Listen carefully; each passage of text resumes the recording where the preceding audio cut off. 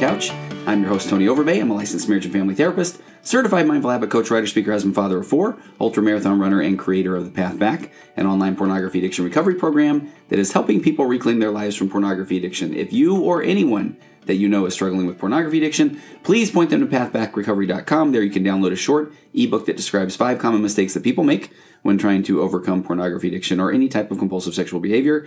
And the response continues to be good to the coupon code Happy New Year, all one word. You use that for Path Back Recovery. You get $50 off the entire program. So I'm going to keep that going. Maybe it'll be a Happy New Year for another month or two. So, although then I'm a horrible salesman right there, which is actually going to come into play today. But that way, there's no sense of urgency. No one will go take advantage of that. So who knows? The Happy New Year code may disappear later today. Actually, that's not true, but please go take advantage of Happy New Year, all one word, $50 off the Path Back Recovery program. And I had mentioned after, I think a couple of podcasts ago, that I've been on a couple of people's podcasts, and would encourage you to go check those out. There's one on Monica Packer's About Progress, where I talk about the emotional baseline and acceptance and commitment therapy. Go look up one called Marriage Therapy. That one was a blast. Rich and Celeste Davis from the Marriage Laboratory, and they broke down the popular song "You're So Vain" by Carly Simon, and then brought me on to talk about narcissism, which appears to be the theme of that song. And also I did an interview on leadingsaints.org. So if you're a member of the Church of Jesus Christ of Latter-day Saints, I would really encourage you to go find a gentleman named Kurt Frankum's leadingsaints.org podcast and website. He just does an amazing job giving some training to leaders of the Church of Jesus Christ of Latter-day Saints. But just kind of a fun thing on that note, it was a few days later, and I come out of a session. I had an early morning session, and I just noticed I had been tagged on Facebook. And it was a friend of mine, and she said, I know Tony Overbay, and he really knows his stuff. And it was attached to an article that said 3 myths about overcoming pornography addiction or something to that effect. And I thought, this is kind of funny. Why did she tag me? I mean, I love the compliment. And so then I go follow the link, and the article was about me. And it was about the interview that I did on leadingsaints.org. And so I was very grateful for that. So that's on a site called LDS Living. And what I really like about that is the author, her name's Katie, and I think Katie Lambert, and she wrote this nice article that summarized the podcast interview that I did on leadingsaints.org. And so it's just a nice, easy, shareable link that you can send somebody if anybody is struggling with pornography addiction. Or also in that interview, I talked a whole lot about the concept of shame and how that's not a good thing. And then that actually led to, I did my first live webinar or live web thingy training, Facebook Live event on Friday, and that also is up on Kurt Frankum's Facebook page, which is the leadingsaints.org or Leading Saints Facebook page. And I talked about the concept of harm reduction. So I would, again, highly encourage you to go check that out. And so just a whole bunch of stuff there, and feel free to stop by tonyoverbay.com and sign up to find out more about exciting things coming. And I'll try to get all of those things up on my website at some point. So let's get to the episode today. Story time. So I get a lot of questions about career change, and in particular, my career change. And I honestly, truly struggle to talk about myself, which is funny, as I announced that I'm on episode number 103 of my podcast and just told you to go listen to all these interviews about me. So I know that sounds kind of a bit like an oxymoron. But, and I even think that when my wife hears this part, when she's listening, she will literally do a spit take. So I so hope that you are outside on your run, Wendy, and so you only propel on the road and not on the treadmill or in the car. And if you did, my bad. But where I'm going with this is I'm a quitter. I totally quit. I did 10 years in computer software, and then I quit. And I think this is the part where I feel like just in that ramping up I'm supposed to say, and I'm not proud of that fact, but I kind of am. I mean, if you technically look at it, I quit. I gave up on a career that I had pursued for a decade. I had spent 10 years in going to trainings and learning as much as I could about different software sales techniques and Dale Carnegie and how to win friends and influence people. And I was going to become very technically savvy so that I could get in there and talk with the print journalists at the time, and I could wow them with my technical expertise as well as my charm and make the sale and those sort of things. And so I did. I quit. I quit that entire industry. And so the travel was good. The money was pretty good. I got to go all over the world. I did trade shows in Russia. I've eaten hot dogs off of a Russian hot dog street vendor cart. I'm not very proud of that. I still wonder about the after effects some 25 years later. But I got to see the world in Europe and Japan and these sort of things. I enjoyed the presentation part, but I just didn't enjoy the job.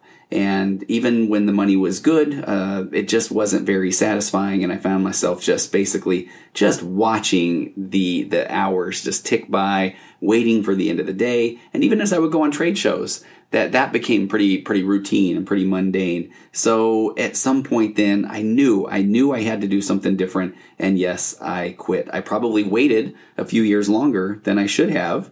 I should on myself, didn't I? But I did before I quit.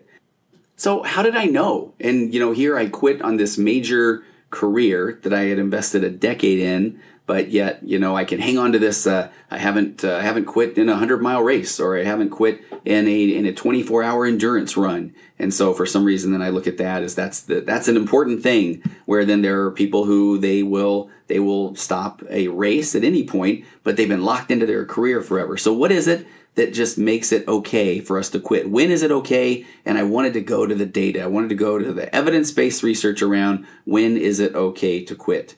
So shortly after my software career too, I did go back to school to get my master's in counseling. That was that call that I felt. But I did not immediately go into therapy or counseling. That would take many, many years. The whole licensing process itself is an entirely different episode. But I started my own computer disk duplicator business, and that was okay, but it led to a series of stressors. I mean, it freed up some time, which was nice, but boy, I started just getting hit with multiple lawsuits. I would get sued for these patent infringement lawsuits that at first I chose to defend, and I would spend money on to defend, only to learn down the road that that was just a way for larger companies to get smaller companies out of the industry. So here I wasn't feeling very authentic there as well, but trying to do something that would provide for my family. I invested, or actually was one of the founders of a large nut and bolt company that's still out there. And the product is amazing. It's this thing called Perfect Lock Bolt. But I even attended fastener trade shows. I toured the Midwest. I went to steel companies. I loved this idea. We were going to bring jobs to America, and we were going to use American steel. And we had, changing the hundreds of years old fastener industry. And I tried everything I could do to get passionate about the fastener business, just as I had tried to get just passionate about the disk duplicator business, and just like I tried to get passionate about the software business, and none of that was just kind of scratching that itch. So yes, I quit, and I started doing more and more therapy. And the more therapy I did, the better and better it just felt. And even though there's very stressful things that you go through, it felt more core to my true values and the things that I wanted to accomplish. And then now we can enter some cliches, though, of do the thing that you love, and then hopefully you will be able to provide for your family there as well. A quick side note, though, I do want to say, I've never really talked about this one. I want to get my friend Jim on sometime. But during that time, that computer software time, somewhere around year 6 or 7, when things really were doing okay, but you could start to see that, I don't know if things are going to be okay on the horizon. Jim and I were big Sacramento Kings fans, the basketball team. And at the time, if anybody who was listening is a NBA fan, this was the Chris Webber, the Jason Williams, the Mike Bibby, the Vlade Divac. That was this. The Kings were just so good. And so we started this fan site. And this was still back in dial-up modem days. And so web pages took a long time to load. My buddy Jim was a really good web programmer. I had been writing a humor column for several years at that point. So we combined and we wrote this. We had this website called KingSuperfans.com. And it was before there were even a lot of fan sites. It was before blogs, that sort of thing. And we ended up just having such a fun time with that. And I would do guest appearances on sports radio. And then when people were able to start searching for things, it was funny. At one point, the Lakers basketball star Kobe Bryant had gotten in some trouble, and I think they were coming to play the Sacramento Kings in the playoffs. The Kings and the Lakers had this huge rivalry, and the New York Daily News, New York Times, one of those, was doing an article on the rivalry, and they must have just Googled, and they found me, and thought that I was this legitimate beat writer for the Sacramento Kings, not for a fun, comical fan site. And so I was interviewed on there, and if you Google my name, if you go many, many pages in the deep down there, you'll find me commenting on Kobe Bryant and his time with the Lakers and this thing that he had gone through. But the King Superfans thing was just so fun. That was one of those things where I did feel passionate about it, but at that time it wasn't something that was financially viable. Although we did win several Dottie Awards. There were these .com awards here in Sacramento. We won for best overall website one year. We won for best sports websites. But I only mention that not just to add to story time, but that was one of those things where maybe right thing at the wrong time, because right as we were starting to, as the tech crash really was hitting, and Jim and I were needing to start looking for other jobs, and we both had young families, and the writing for the site just became a little bit too much. About a year later, that is when the blogs started kind of coming on, and there were a couple of sports blogs for almost every NBA city, and we just couldn't keep up with the King Superfans, even after we had won these awards and we'd had this nice following and that sort of thing. And within a year or two after that, there was one of the big sports conglomerates then went and bought one of every blog in every city, and those are still around as kind of the local sports, the NBA kind of hubs for these teams. And so, that is one of those, the thing that got away, what things could have been. So that would have been pretty funny. I would not be a therapist doing the Virtual Couch podcast, but I'd probably be on year number 10 or whatever of trying to write witty articles about the Sacramento Kings. So I don't know, maybe I'm happy that didn't work out. I guess I am happy that didn't work out, because I'm grateful to be doing what I'm doing right now. But the topic of the day: mastering the art of quitting. So I did find, I wanted to dig and find some research or evidence-based data around when does it become okay to quit. And I found some information and I'll link to the article. It was in Psychology Today by Peg Streep. She talks about ways to tell that it's the right time to quit. But if you get to know Peg Streep, she has a wonderful book called Mastering the Art of Quitting: Why It Matters in Life, Love, and Work. So I'm going to be referring to an article that she wrote on Psychology Today that's called 8 Ways You Can Tell That It's the Right Time to Quit. And so where she kind of starts the whole thing is, she says it's no surprise, or it will surprise no one, that the right time question is one that almost every interviewer asks her, and we're talking about Peg, when she is asked about her book, Mastering the Art of Quitting. And she even says, and I love this line because this is where I get, people want to ask me all the time, what should I do? And she says, imagine how easy and unstressed life and decision making would be if there was a formula that was just foolproof, a one-size-fits-all strategy for knowing absolutely and positively when to bail on something, whether it's a relationship or a job or a goal or a venture or a life path. Because, that's what we would all want, and that would make life very easy, wouldn't it? But just like I like to tell my clients often, there's no magic pill or magic bullet. She says that there's no magic answer. There's only one person that can decide with certainty when the right time to quit at hand is, and you already probably know who that one person is. It is you, the person listening to this podcast right now. She goes on to say, no waffling or weaseling, but you need to know as much as you can about yourself to make the best decision. And I think that's a big key right there. You need to know about yourself, and you need to be honest with yourself. And again, if you need to go in and talk to a therapist about it, but you need to find somebody that you can be authentic with, and this is going to be about you. Because if you take that, your question of should I quit, should I not quit, and you take that out to, and we're just going to call them for right now, the peanut gallery. That's any of those who you go to for advice, whether it's your family or friends or that sort of thing. There's a lot of psychology going on, even when you ask your friend for help. I don't know if you ever thought about that, but when you ask your friend for help, your friend actually wants to sound smart. They want to be there for you. That's why they're your friend. So if you're saying to them, I don't know what I should do. Should I quit? Your friend even subconsciously wants to provide an answer because they want to be that person that you will continue to go to. So they're going to throw out an opinion. They're going to know you shouldn't quit. You've got things good. You just need to water the grass underneath your feet. The grass is not always greener. And are you doing all you can right now? And then that's what will cause us sometimes to think, man, that's right. Am I? But your friend or the peanut gallery, whoever it is, doesn't know all of the stress or the thoughts or the things that have kind of gone up to you even asking them, is now a good time to quit? So here's a bit of good news, Peg says. Figuring out the right time can be made easier by considering the following. And these are all drawn from research. So she suggests you use these to troubleshoot your thoughts and behaviors.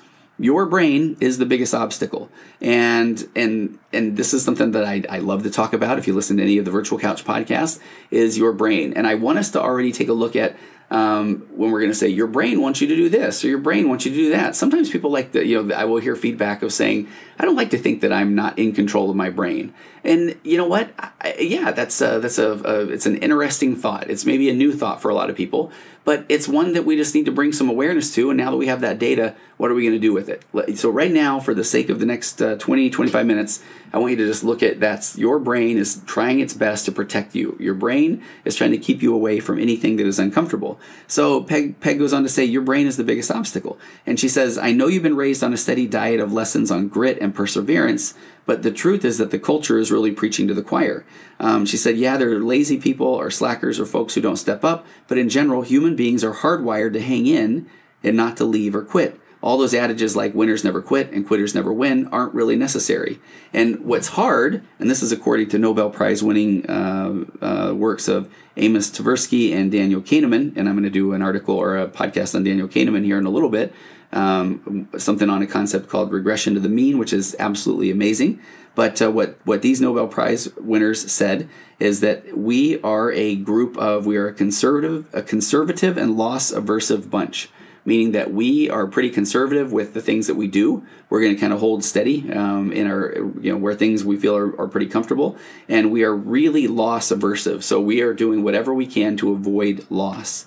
So how you think is actually what provides the super glue that keeps you stuck. And I love that Peg Streep goes into, I've done actually a couple of, when I've keynoted a couple of conferences, I love to just start by giving some differences of men and women. And she goes into some of the stuff that I love. It's she says you can thank our ancient forebears because there wasn't an evolutionary advantage to have the Paleolithic hunter crawl into his cave if he didn't bag the caribou, or to give up if he had failed to ford a raging river for the first time. And so I kind of added to that. Many of our habits of our minds derive from a time in human history when the challenges of life were largely physical and the perseverance tended to pay off. So even though that was then and this is now, our brains really haven't caught up. If you gave up, you didn't eat. I mean, that's the way that our brains began to be hardwired. The guy who gave up, by the way, was also booted out of the tribe, which is an entirely different podcast, and one that I almost recorded today, but about why we care so much about what others think. I mean, again, these things are hardwired. So when our goal was survival as a species, we could not quit. I mean, you just could not do it. So even the ability to quit is kind of a luxury that is relatively new to the human brain. So our brain has not caught up. So once you've focused on the fact that you're much more likely to stay long past the expiration date than you are about to leave the party too early, and again, that's according to, I couldn't take credit for that quote. I love that was by Peg Streep. But let me read that again. Once you focus on the fact that you're much more likely to stay long past the expiration date than you are to leave the party too early, you need to take a close look at the habits of mind that are blurring your vision and making you think that you should just wait it out a little bit longer and see how things turn out. So she came up with a list of the most common biases and thoughts that keep us stuck. Number one, you're focused on the time and energy that you've already invested. This one is huge. Its fancy name is the sunk cost fallacy, and she says it's universal. You start thinking about leaving a relationship or a job, and all you can think of is the time you've already put into it. How many of you have done this before? It's like, well, I've been at that job so long. What if I leave tomorrow and all of a sudden the place explodes, like in a good way? Then I'm going to kick myself about it. So we just invest more time. Or in a relationship, honestly. And this one isn't meant to be a relationship issue or relationship podcast, but there are people that are in relationships that just keep thinking it's going to get better if I just hang in here, or I've spent so much time in it. But if the relationship or the job no longer makes you happy, or the work fills you with dread, this isn't rational thinking. Staying even longer won't help you cope with the time that you now consider to be wasted or lost. But people do it all the time. So again, it's this sunk cost fallacy.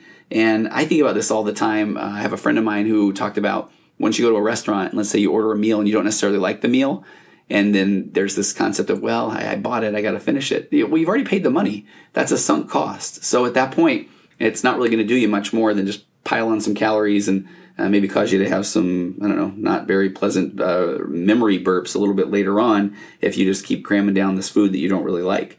So the concept of wasting money, it's a sunk cost. The concept of wasting time, you've already invested this time, you've already invested this money, move on, right? It brings up this thought of me sitting there eating expired key lime yogurt because I thought I'd like it without trying it, and I had bought it. So sunk cost.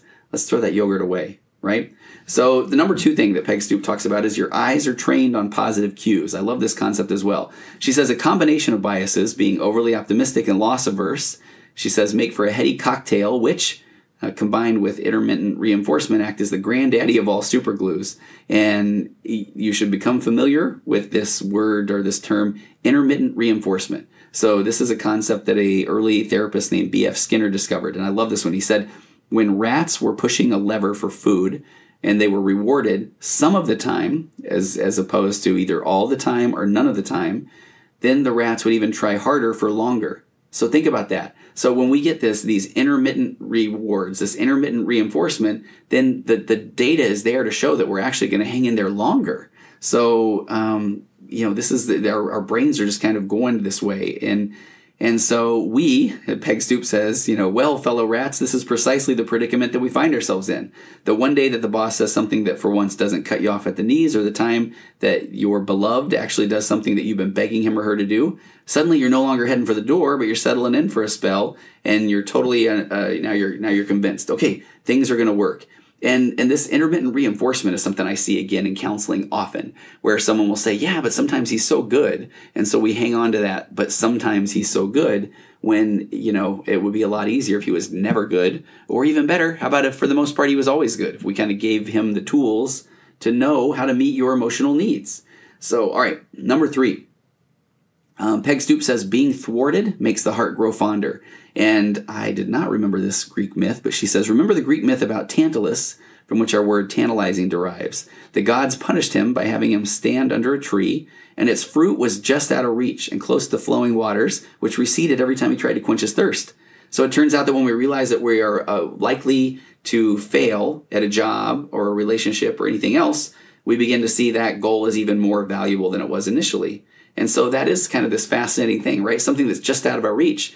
I mean, we just play to this, I can get it. If I just try harder, if I just focus, and that if I can just try harder is, again, one of the things I see in therapy often are when people just kind of, they get this glassy-eyed stare. They look off to the distance, maybe to the side of me, and they just think, I just got to try harder. I just got to keep going. I just got to try harder. And that concept is, if you find yourself constantly saying, I just got to try, I just got to keep going, I just got to try harder, is it this thing that is just out of reach? Which then, it puts you in this, you are Tantalus, you are trying to get this thing that is you're never going to quite get it.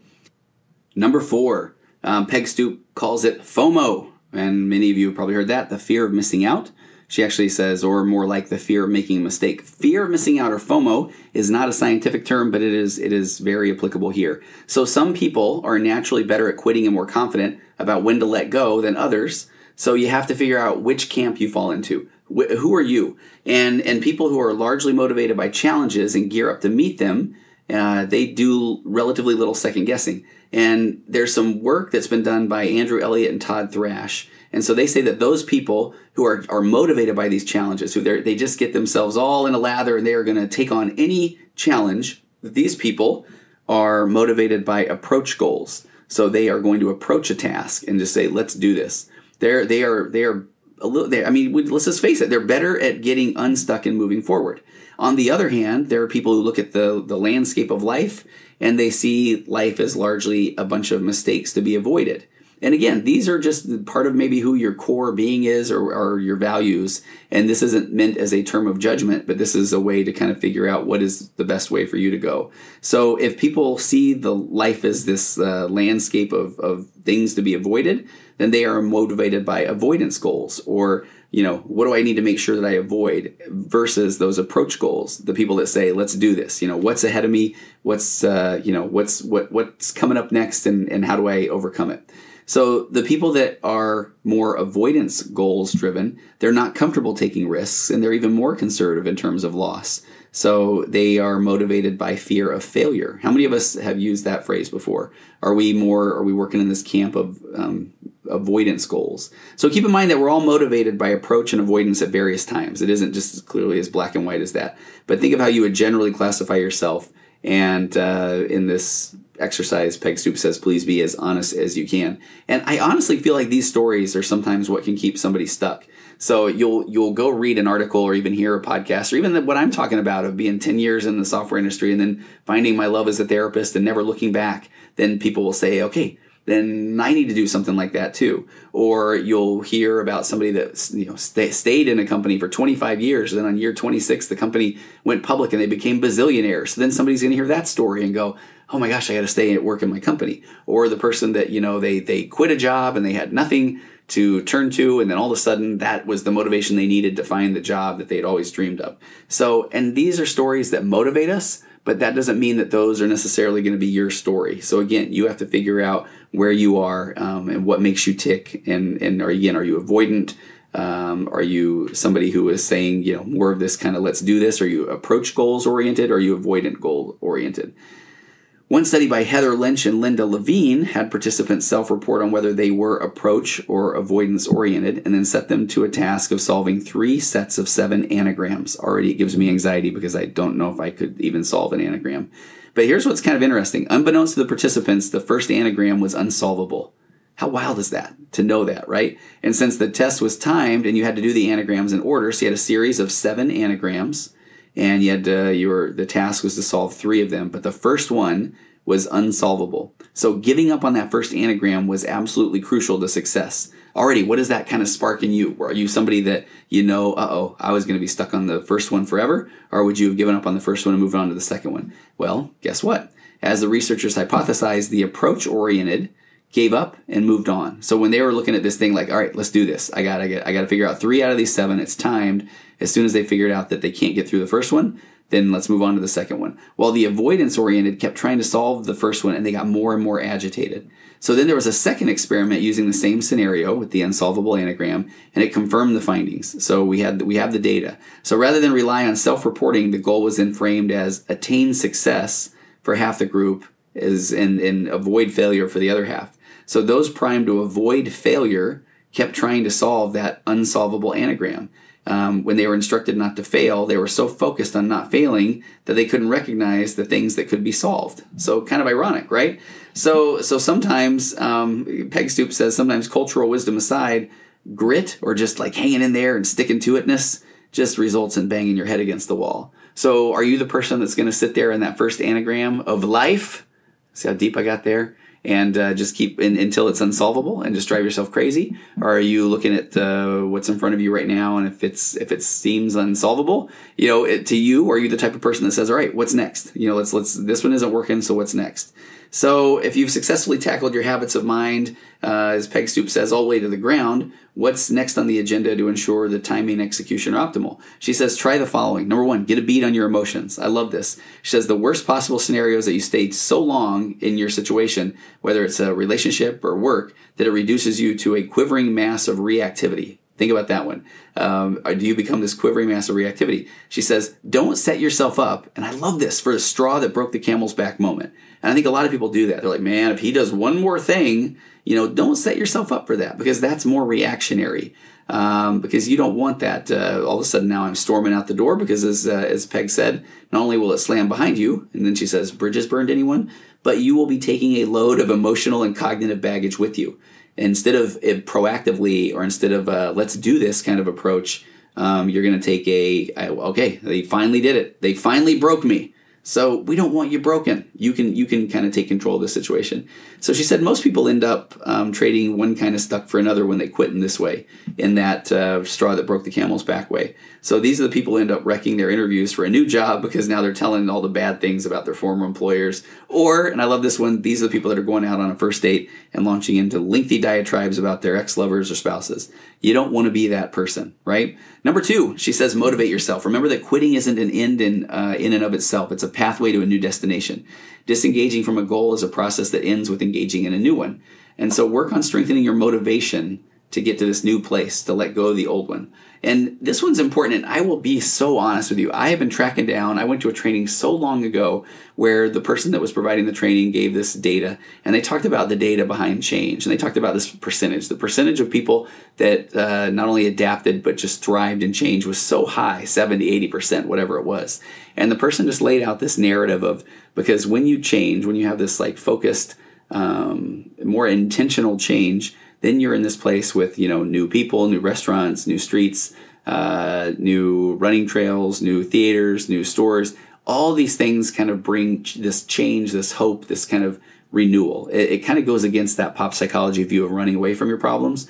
But if you are intentionally heading toward new opportunities, and I know that's just a different way to frame it, then that is, there's nice data there that says that, hey, you're going to be okay. Number 3, Peg says, plan and use if-then thinking. I like this too. She said the best way to get your brain off cruise control and stop those automatic biases is to make a plan that not only sets your new goals, but anticipates possible setbacks and pitfalls along the way.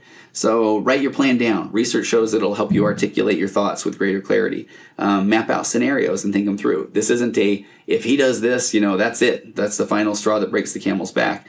But, you can mix, as Peg Streep says, some realism and even some pessimism to tamp down our tendency to overstate our abilities or to be overly optimistic. So that's a good idea to kind of write down with clarity some, if this happens, then this is going to happen. Number 4, prepare for the stress of the transition. And in all of the work that I was looking for, any of the research that I found around this, it just know that there's always going to be, and I think one of the episodes I did with Nate Christensen, we talked about Kierkegaard, where basically no matter what decision you make, there's always going to be this feeling of, I think it's regret of the one that you didn't make. So just make room for that. It's normal. So she says, just as though there are those who are better at letting go than others, some are more skilled and confident at managing the inevitable turbulence of major change. So just be aware. Research by a woman named Patricia Linville showed that people with a more complex sense of self and more varied group of activities that define their sense of self did better in times of transition and stress and recovered from setbacks more easily than those who primarily define themselves by a single activity. So if what you're thinking of quitting is central to your self-definition or your identity, you need to be prepared that it is going to bring about some stress.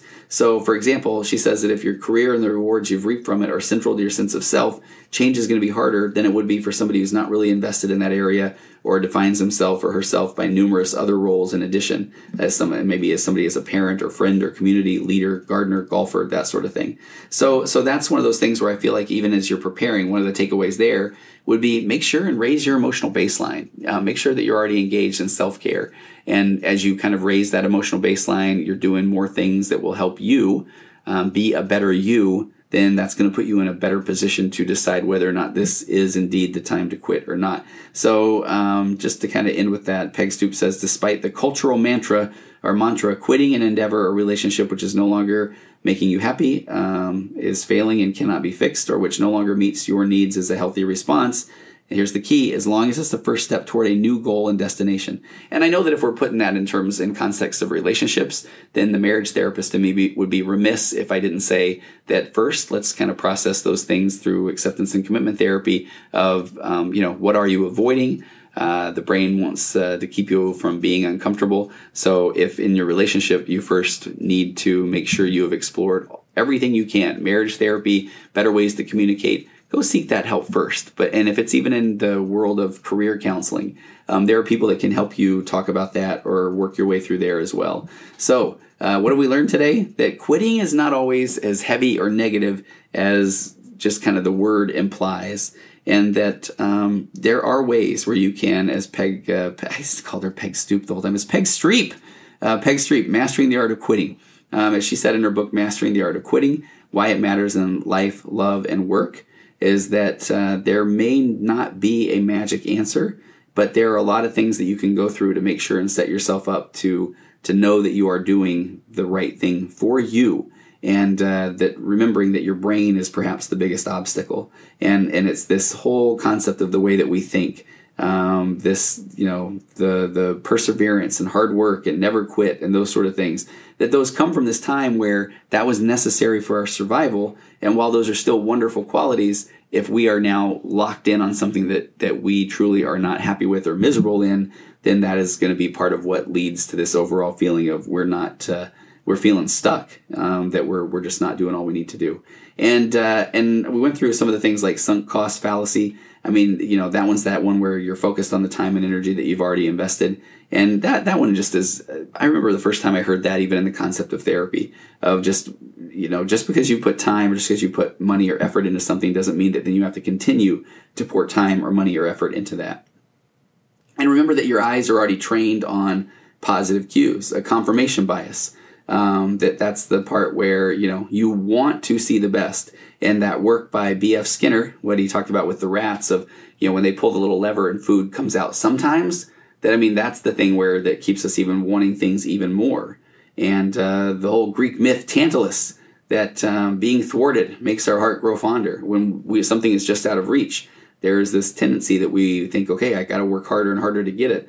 But it might, we might be 4'2" and got a 7-foot reach. I guess that's a pretty long arm still, right?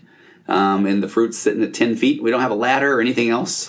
And so we might need to just move on and look for the next tree. And then that fear of missing out or fear of making a mistake, that went back to that whole concept of, do you have more of an approach goal and temperament or an avoidance goal and temperament? And that isn't to say that you are locked in black or white either way, but what's your tendency? Are you all right, let's do this kind of person? Or are you I don't know, what are the potential disasters here? And think of that study around the anagrams.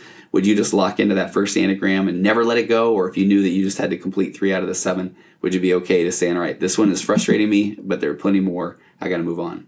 All right. Hey, thanks for taking the time today to talk about quitting. And hopefully we've kind of debunked some stereotypes or myths around quitting. And if you are in a position where you are looking at quitting a job, and again, or a relationship, that sort of thing, there are people out there that you can help. Make sure that you're bouncing this off of somebody other than just your wonderful intentioned, what I call sometimes the peanut gallery. Because again, remember, there's even some deep psychology there of that they want to provide answers so that you'll keep coming back to them, because everyone wants to be loved and needed. All right, that's all I've got for you today. I will see you next time on the next episode of The Virtual Couch. Compressed emotions flying past our heads and out the other end. The pressures of the daily grind, it's wonderful. Elastic waist and rubber ghost, I'm floating